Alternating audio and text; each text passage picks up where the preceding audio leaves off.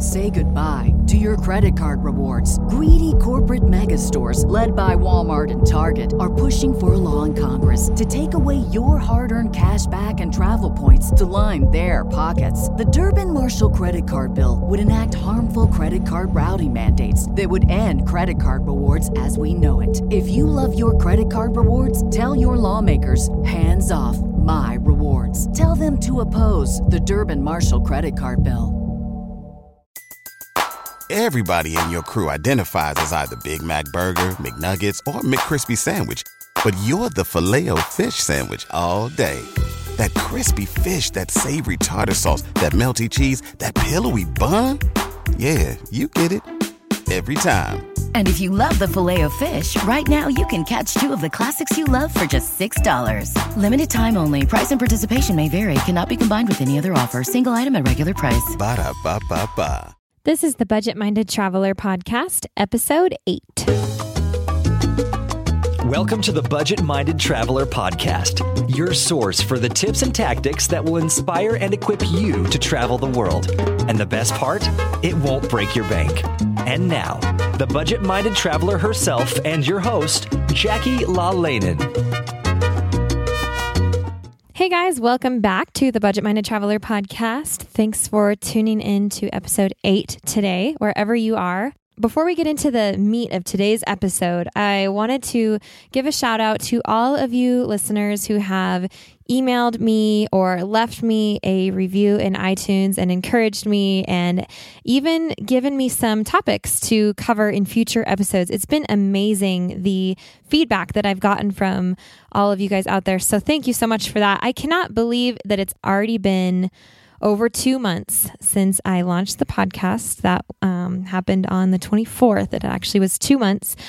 And I'm happy to say that I have over 20,000 downloads now, which is awesome, I think. And so thank you so much, you guys, for listening. Today's interview, I am so excited about. It was incredible. It kind of knocked my socks off, and I really hope that it does the same for you guys. I actually had the privilege of interviewing an old friend of mine from high school. Her name is Sarah Field, and we did actually go to high school together. We used to play soccer and ski together, and after high school, we both became travelers, and she studied abroad in France. She actually went to culinary school in France for a year. She's really into food and culture, and actually, a couple of years ago, I think it was 3 years ago, just about, she embarked on a year-long hiking trip through South America with two of her good girlfriends. And she is coming on the show today to talk about that trip specifically, some things that they were able to incorporate into that trip that might be, I think they'll definitely be of interest to you. They might blow your mind, kind of like they did for me. There's some really exciting things that they specifically did to help fund, I guess, their trip in a way. They actually got sponsors. So we're going to talk about how they kind of thought, outside the box and prepared a little bit differently for this trip than most people would. So we're going to talk about that. And another thing that I didn't even know about, that I didn't even know it existed, there's a website that connects adventurers and scientists. And it might not be quite what you think. So definitely stick around for that. And if you're interested in traveling and giving back at the same time, you might be specifically interested in this part of the episode. So we've got kind of two major themes going on in the episode today. So one last thing I want to add before we get into the interview is that I actually did this interview last week, the day after I suddenly lost my voice. And so I sound pretty interesting in this episode. So please just bear with me, and I apologize for the voice. And without further ado, I'm going to go ahead and get right into it. So here we go. All right. I'd like to welcome Sarah Field to the show. Sarah, thank you so much for joining me today. Thanks for having me, Jackie. It's so great to talk to you after so long, honestly. There's nothing like travel to bring people together, right? Exactly. And so you went on this trip you left in September of 2011, correct? Yes, that's correct. And basically, ever since then, I have been wanting to talk to you about this trip. And this is, I think, the perfect platform to be able to have this conversation, because I feel like it's a conversation that a lot of people are going to actually learn from because of the things that you're going to be able to share with us. So it's kind of perfect that it worked out this way, that our first conversation about this should be on the podcast. But so I'm really excited to have you. And I know that you're going to have some really cool things to share with us today that I have never really gotten into. So you kind of have a unique perspective on some of the things that we're going to talk about. So your trip, first of all, I would love to hear how you came up with the idea of hiking the length of South America, because that's no easy task. So where did that come from? Well, I should preface this with Shelly, Trinity, and I. We all met through Chile, Colorado camps. Trinity and I, when we were 14 as campers during the summer, and then we met Shelly on staff in 2005. So that's kind of where we all were connected. But I think when we had our first planning session, I hadn't seen Trinity in about 5 years. So Trinity was with Shelly, and they were drinking wine, all good. I love all the travel plans that start with wine. There's many. Exactly. So, Trinity was like, oh man, I had this friend that was hiking he was going from like Alaska down to South America. And she was like, I thought it'd be so cool to join him for the South America part, but he never got back to me. Shelly was like, I'll do it with you. And Trinity was like, oh, really? And she said, yeah, Field will too. And so they called me up. I was in New York in grad school at the time. And they're like, hey, you want to go hike in South America? And I think the way they phrased it was like hike in South America. I didn't really know what we were doing until we actually left. And I was like, yeah, sure. Why not?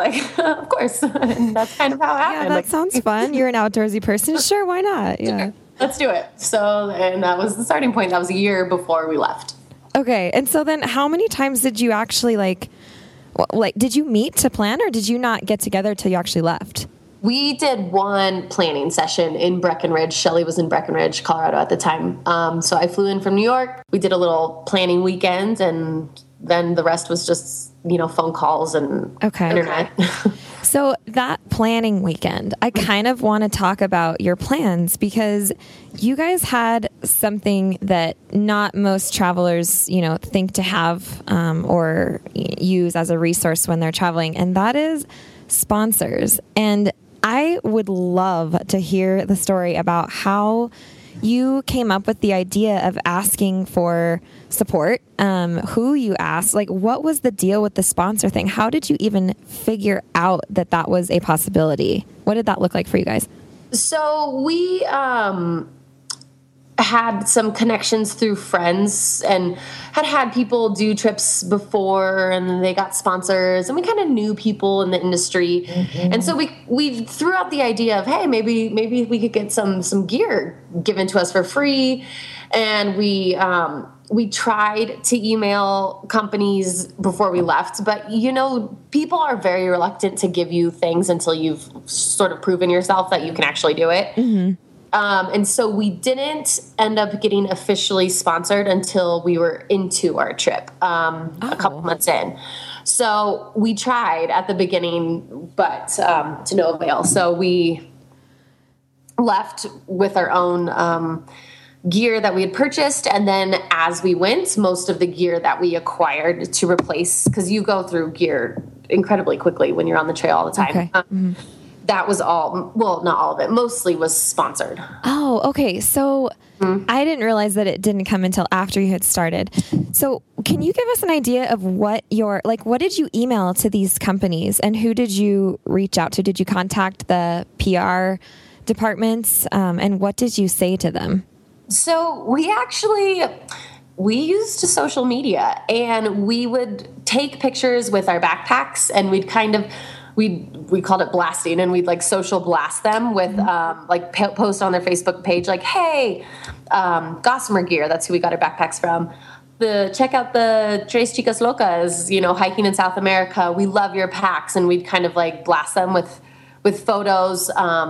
Same with Patagonia, and HR, the marketing people usually. And then a lot of it was networking through people we know. We ended up, one of our good friends from Boulder, she ended up getting a job with Sierra Designs, Isis and Kelty, and so she had an in there. That's convenient. Mm-hmm. Yeah, super convenient.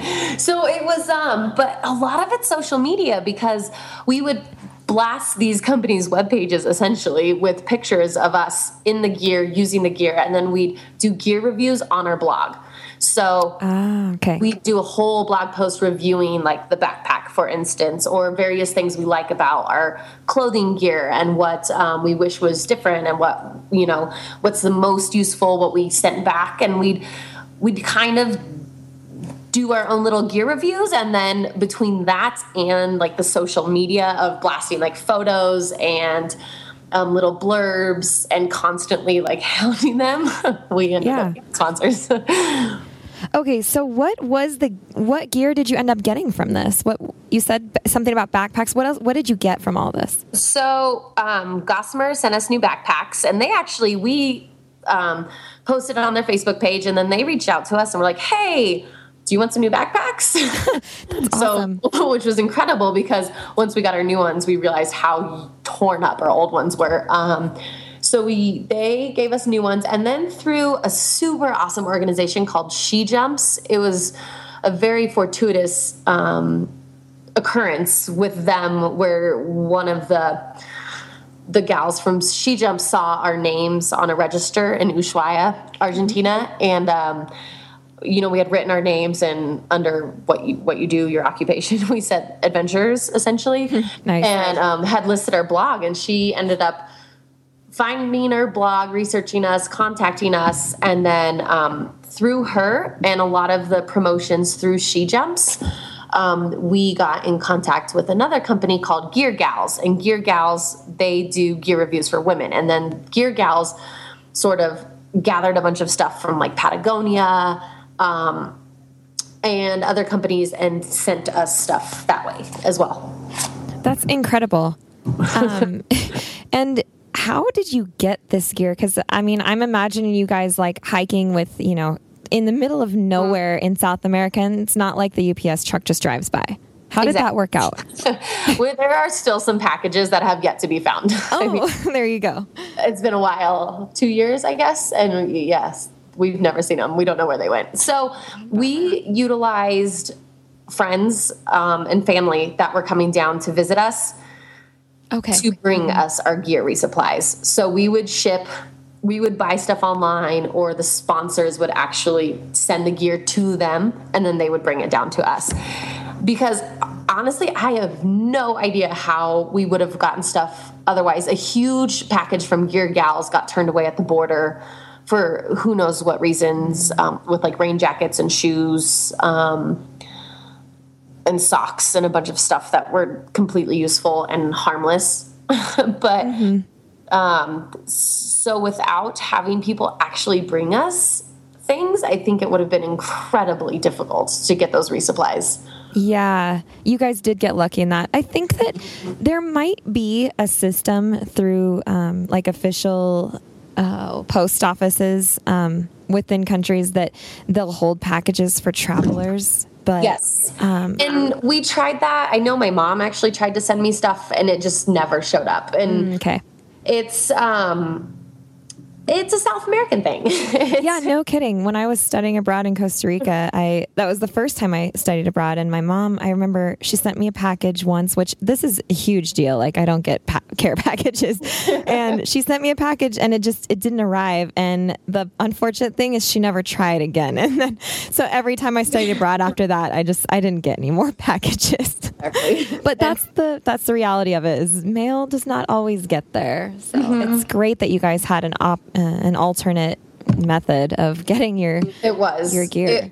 It helped immensely, especially because then we could buy things that we needed. We could tell the companies to mail the stuff to these people, and then they just brought it in safely. I think another thing we tried, and maybe we're successful with, I can't even remember now, was we had people mail stuff to somebody we had met on the trail. So an actual official address, and they sent it to that person. Okay.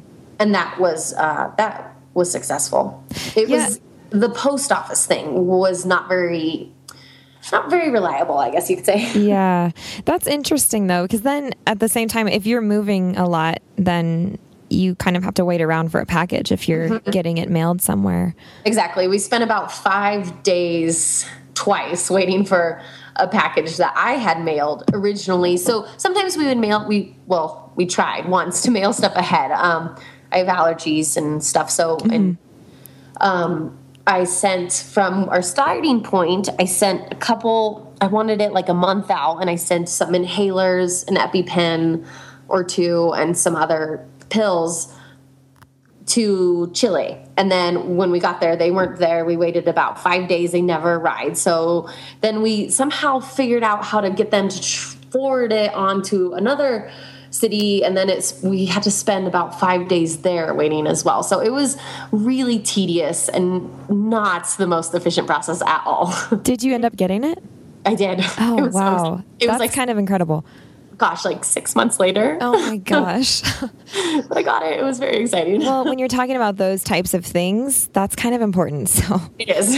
Yeah. And actually that's a whole nother topic that I might want to ask you back on the show for later is, that you have severe allergies. And I originally wanted to talk to you about that before I found out that you got sponsors on this trip. I was like, sponsors, what? Yeah. So yeah, maybe we'll save that topic for later. But, so another question, the idea of getting the sponsors, I just kind of want to get to the bottom of it.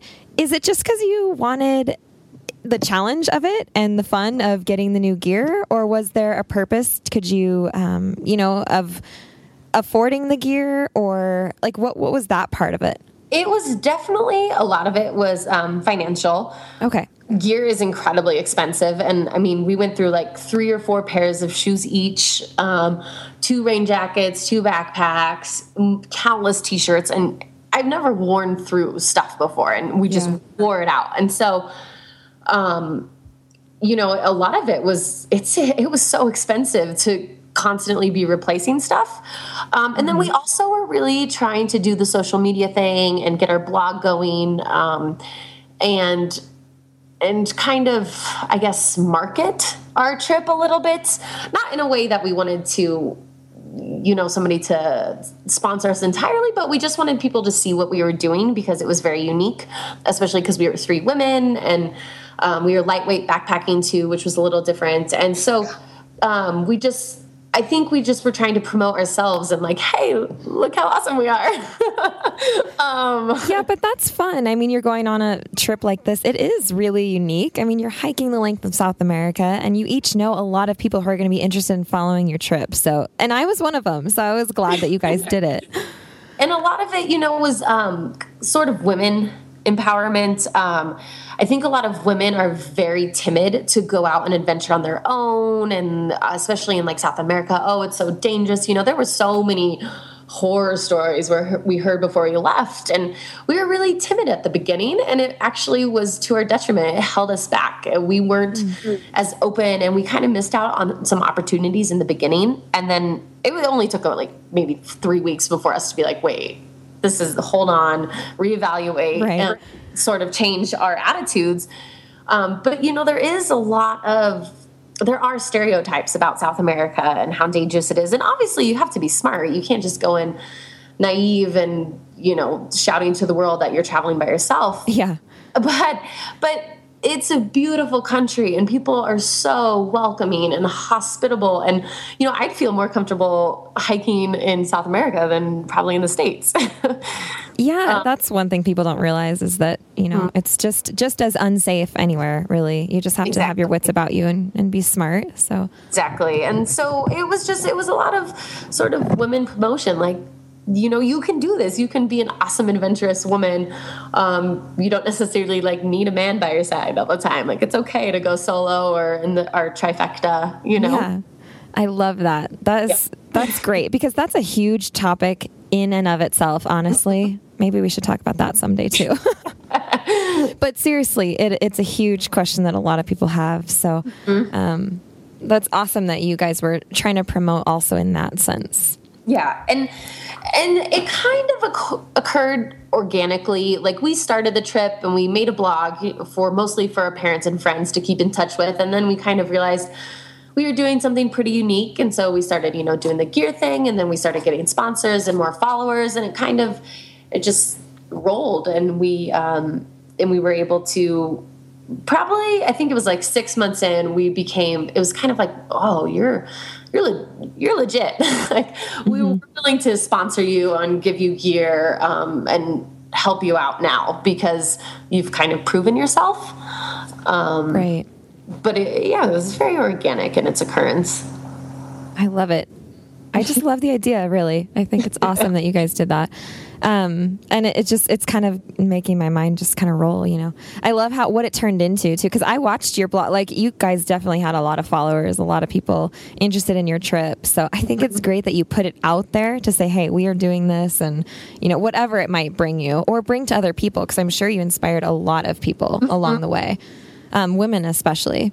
Yes, exactly. And we, recently we were in the fall 2013 Women's Adventure magazine, sort of as backpacking experts.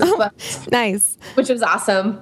But it was one of those things that you realized after we had been going for a while that we were really having an impact on people, and it gave it something else, even though that wasn't the original meaning of the trip. All of a sudden it like took another turn. Yeah. So wow, we're really like influencing people and inspiring people, and that's great. Yeah. Bonus. Exactly. So I want to change gears a little bit. The plan was to go for an entire year. How did you save money to fund this trip? Because you said, it was expensive trying to get all the gear and stuff. So what did you do on the financial side to make the trip happen?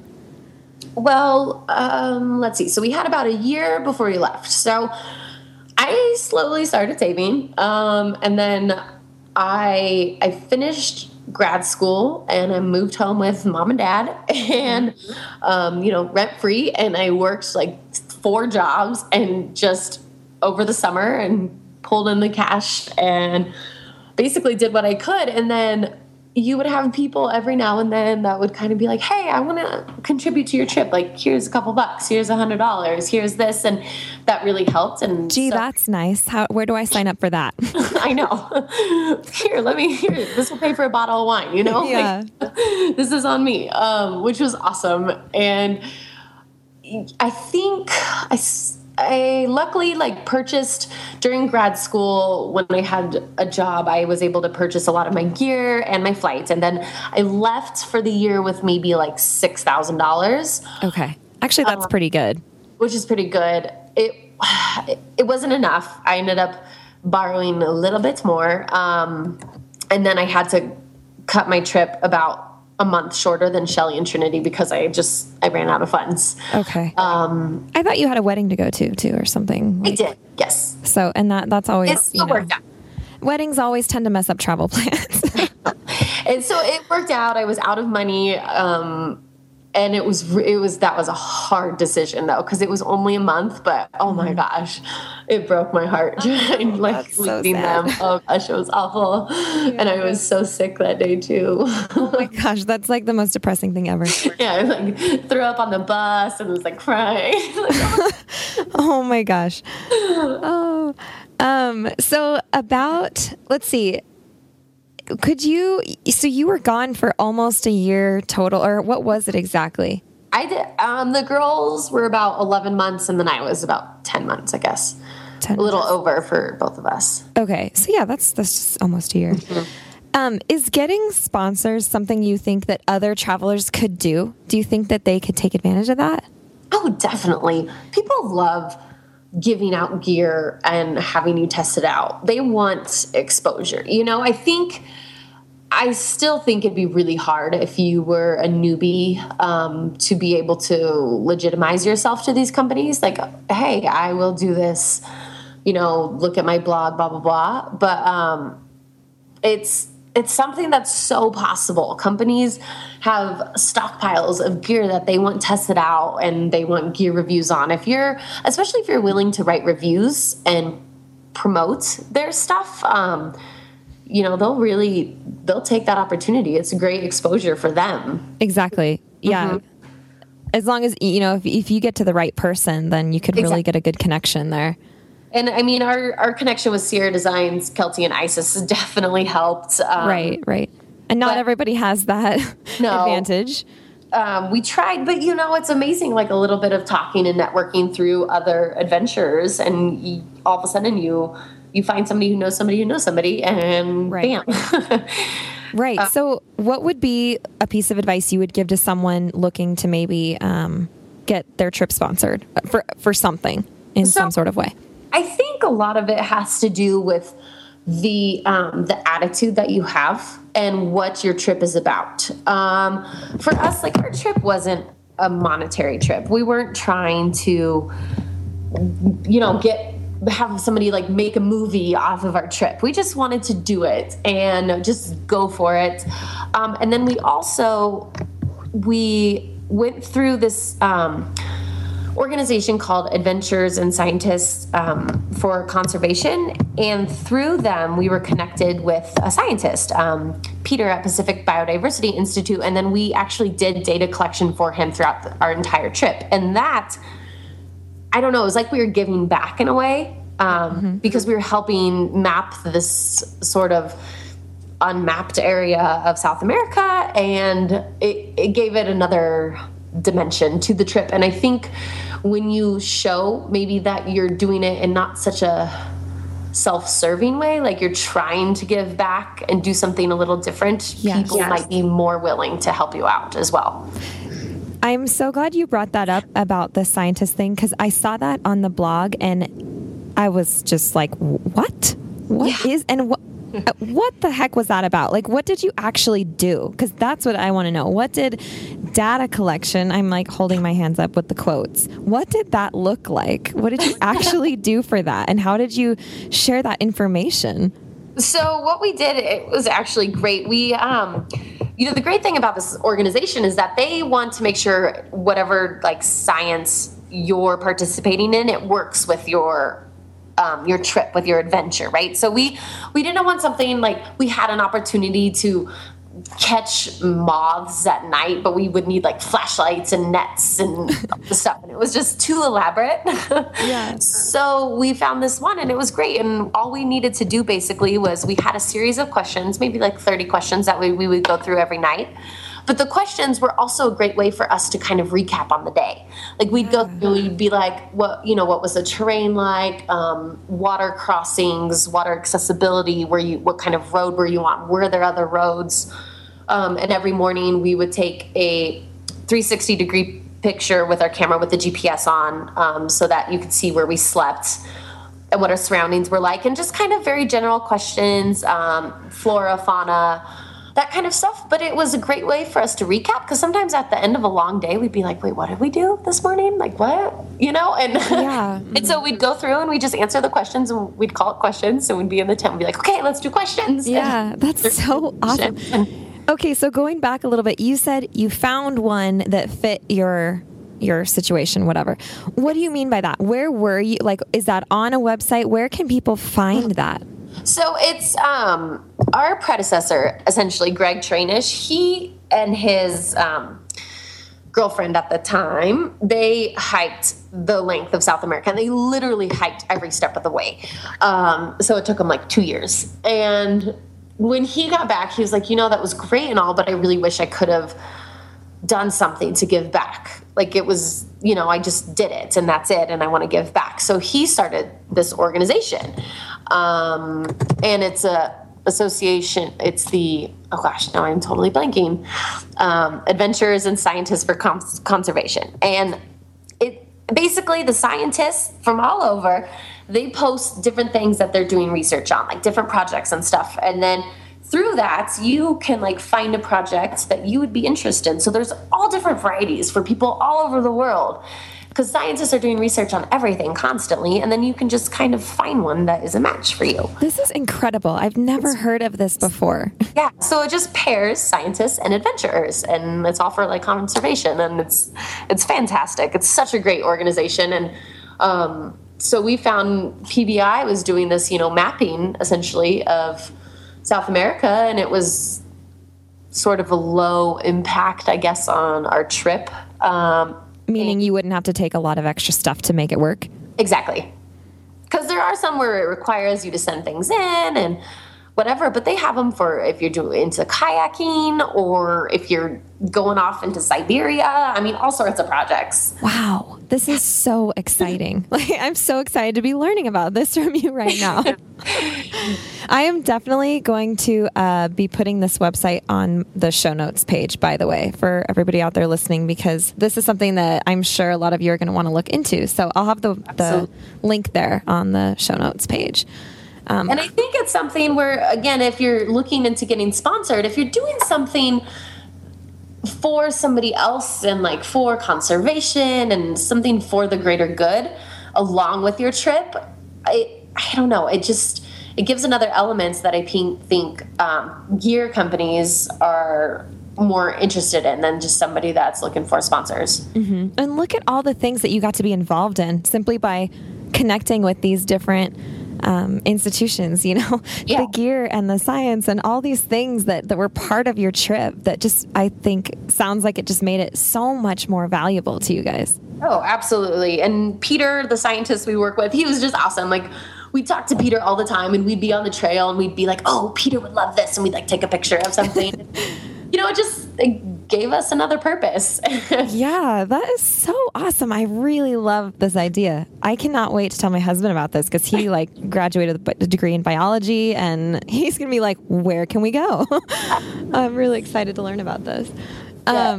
Okay, so changing gears a little bit again, what were the biggest things that you learned from this trip? Like, what were your biggest takeaways?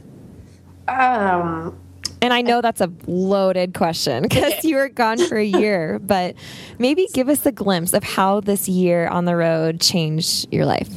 So I had always been into traveling. I lived in France for a year and would go travel on my own. And when friends would come and visit, we'd plan trips. And I was the type of person that would plan out where we were staying and where we were going. And, we needed to fit this and this and this. And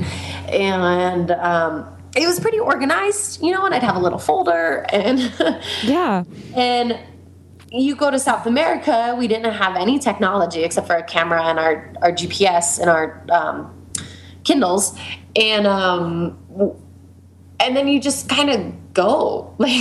Yeah. There wasn't too much planning. We picked benchmarks every few months for people to come and meet us and to get gears, resupplies, and to have friends and visitors. And then when we were on the trail, we'd be like, okay, we just need to get to the next town. And, we do it like 5 to 7 days out because our packs were lightweight, so we couldn't carry too much food with us. And then once we got there, it's like, okay, now what should we do? But it was very just kind of, again, it occurred very organically. That's kind of like how everything happened. Everything was, luckily we had a lot of serendipity that occurred throughout the trip. But it was like things would happen and then they would just lead to something so much greater. And you just have to be so flexible. And I think that for me was huge because my personality, I like to be in charge. I like to plan and stuff. And it changed me. I don't know. I was willing to just kind of let things happen as they wanted to. And if we had to change plans because the bus wasn't running because it was Easter or booked up or, something broke down and we had to hitchhike to a town that we weren't planning on, that was okay. You just had to just go with it. Yeah. I think liberating is what I'm getting out of this for you. Absolutely. It was very liberating. It was like getting me out of my little type A box and planning and just be free. Yeah. I think a lot of people dream about that, though. Like, I think a lot of people dream about being in that place one day, you know, and just kind of letting it go. And a chance, like a year on the road sounds like a pretty good place to put that to practice. And you could never plan out. We didn't have a trail. We forged our own trail. So it was kind of like, all right, let's get to here. And we, try to get as much beta as we could on the trip we were about to take, or, the next leg, we called it. And, but, sometimes things wouldn't go as planned and you'd be sleeping on like the side of a cliff, but it was okay. Like, it was all part of the experience. And then all the crazy stories, you don't share your good, easy stories. Nobody cares. Like, those aren't the interesting ones, The stories you tell are the crazy ones where it was just like out of this world. Scary, exciting, exhilarating, all that. Yeah. And it's funny to hear you talk like that, because I'm actually staring at your blog right now. I'm looking at the blog, and I just keep looking at this picture that you have of South America and the little red dotted line, like, of your tour, or of your route that you did. And for being so, kind of blowing with the breeze, it's a very straight line. You kind of stuck to something, the border, it looks like. It was a very big continent. Yeah. So I guess it's hard to vary that much in a place that's so big. So. Yeah. I think a lot of the success of our trip was that we created a mission statement. And as ridiculous as that sounds, it actually helped us stay focused and stay together, because we sat down and we're like, what is this trip? Are we trying to hike as much as we can, or are we trying to see things? How much time do we want to take? Are we going to be able to skip ahead if we don't like a section? And so we came up with our mission statement, and then these sort of core values that surrounded the mission statement. So, and there were times where, the mission statement was essentially we will hike as much as possible from Ushuaia to Quito over the course of a year. And then those little core values that surround it, like health, safety, fun, unity, growth, opportunity, flexibility, tranquility, optimism, and the other. Yes. So the exploration of the other, as in the unknown, kind of. Awesome. It was a term we used in grad school a lot that I just love. I think it encompasses so much. But there were literally times where we'd be hanging out and hiking, and it would just kind of suck. And you'd be like, this is miserable.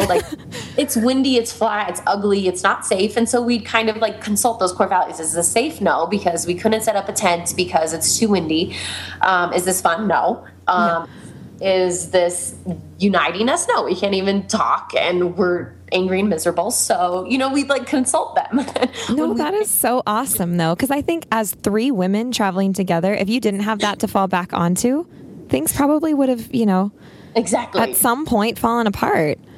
And that's what some people say, what was the biggest success? And we're like, probably that we're still all friends. Yeah. No. Well, that's no easy feat either, I think. It really, traveling at all is, you got to pick your travel buddies really carefully. And you just picked 2 girls to travel for a year with. That's a huge decision, Exactly. And you did it, and that's awesome. Travel buddies are critical. You just have to be on the same page. And so I guess I learned, going back to that question, I think I learned a lot about how to travel, in the sense that, I don't have to be in charge. It doesn't have to be planned. And I've really got into seeing the off the beaten track places and spending a lot of time in a little funky area. We were in towns where they hadn't seen a white person in, 5, 6, 7 years. Wow. It's, so we were out there, and that's where you really experience the country and the culture, and you meet the people, and you have these amazing experiences that are so unique that nobody else will probably ever experience. And I think that's what I love the most now, about traveling, is going to the places where people don't go. Well, I totally agree with you on that one. It's like saying, oh, you don't think you could get that from Cabo? Right. You've got to be joking me, you have to get out to those places that are just out there where the culture is real and the people are real in order to get the real experience. Exactly. And I'm a food person. I do food, it's everything to me. And so really though, when you're out in the culture and in the country, really experiencing it, it's very hands-on and first and real and visceral, and you're just all these crazy things, but it comes down to food too. So you're like, wow, this is the food. It like defines this culture almost. Oh yeah. I love the food too. I always say that's one of my favorite things about traveling is getting to try all the foods, and you really do experience a culture through its food. So. Exactly. All right. I could honestly talk to you for days about this because I love it. But we should wrap up. Where can people get a hold of you if they have questions for you, or if they want to reach out to you for something? Our blog is eathikesleephike.blogspot.com, because that's basically what we do. We ate and we hiked and we slept and we hiked. I love the name of that blog. But aside from that, this blog is it's really awesome. There's a lot of really cool information on here, and I like the way that you guys set it up. It's very personable. It's funny. It's you guys have some great blog posts, some great insight. Plus, you mention all of your gear, like down to the ounce of what they packed. Everything is on this blog. So you guys should definitely check out Sarah's blog, eathikesleephike.blogspot.com. It takes a lot to say, I guess. I stare at it to get it right.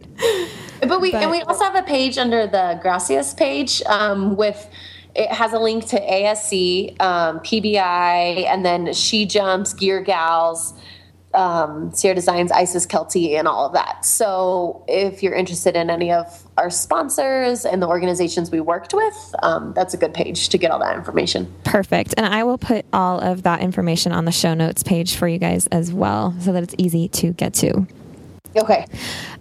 So Sarah, thank you so much. This has been an incredible interview, and I really think that a lot of people are going to get a lot out of this. I certainly have. I feel like I've learned a lot. I could talk about it forever. So anytime. Well, we'll have you back on to talk about some other fun subjects, because there are a lot. So, but for now, we're going to wrap it up. So thanks so much again, and we'll talk to you soon. Okay. All right. All right. Thanks, Sarah. Bye. So awesome. Did anybody else feel like they just learned a ton? Because I did. And I'm hoping you feel the same way. There's a couple of things that I wanted to add to that conversation. One question that I thought was really important that I actually forgot to ask Sarah, we talked about it after, was whether or not the Adventures and Scientists for Conservation program pays. Because to me, I was thinking, they're actually going not so much out of their way, but they're spending a lot of their time devoted to this program. So I thought, are they paying you somehow? Are they helping fund your trip? And she said, no, I don't believe that they compensate. What happens is the scientists provide you with the tools necessary for the research and any other support. Like they said, they were in touch with Peter often. And for the girls and their specific task, the tools included a GPS-enabled waterproof camera and a variety of digital maps. And so they were stoked to have those anyway. And actually, one of the girls now sits on the board for PBI, which is Pacific Biodiversity Institute, and they are in California. And now Trinity, one of the girls, actually leads trips to South America for them, which is crazy. It's crazy what kind of opportunities came out of this one program that they had, that they participated in. And the other thing I wanted to add was how they found Greg Trainish in the first place, because we did not touch on that in the interview. And that actually came from a simple Google search. She said that they Googled people hiking South America and came across Greg Trainish, who started Adventures and Scientists for Conservation. And again, I'll have all the notes, all the links to everything that we talked about in this episode. I'm going to have all the links on the show notes, which you can find at thebudgetmindedtraveler.com/8, the number 8 for episode 8. So definitely use that as a resource to look into all of these things. Check out Sarah's blog. It's very informative. And I'm sure, especially if any of you are heading to South America, take a look at their packing list, which is extremely detailed. There's a lot of helpful things on there, and it's very inspiring anyway. So definitely check that out. Everything will be on thebudgetmindedtraveler.com/8. And one last thing before I go, if you are on Facebook and you have not connected with me there yet, I invite you to do so. Come on by facebook.com/thebudgetmindedtraveler and just say hi and let me know who's listening. I would love to see you there. And I'm definitely looking forward to the next episode. I have an interview with someone who has done 2 different TEFL experiences. And TEFL is teaching English as a foreign language. So that's definitely going to be one that you should listen to if you're interested in teaching English abroad, because she talks about her experience in 2 different countries. So looking forward to that one. And until then, thanks for listening, and we'll talk to you soon.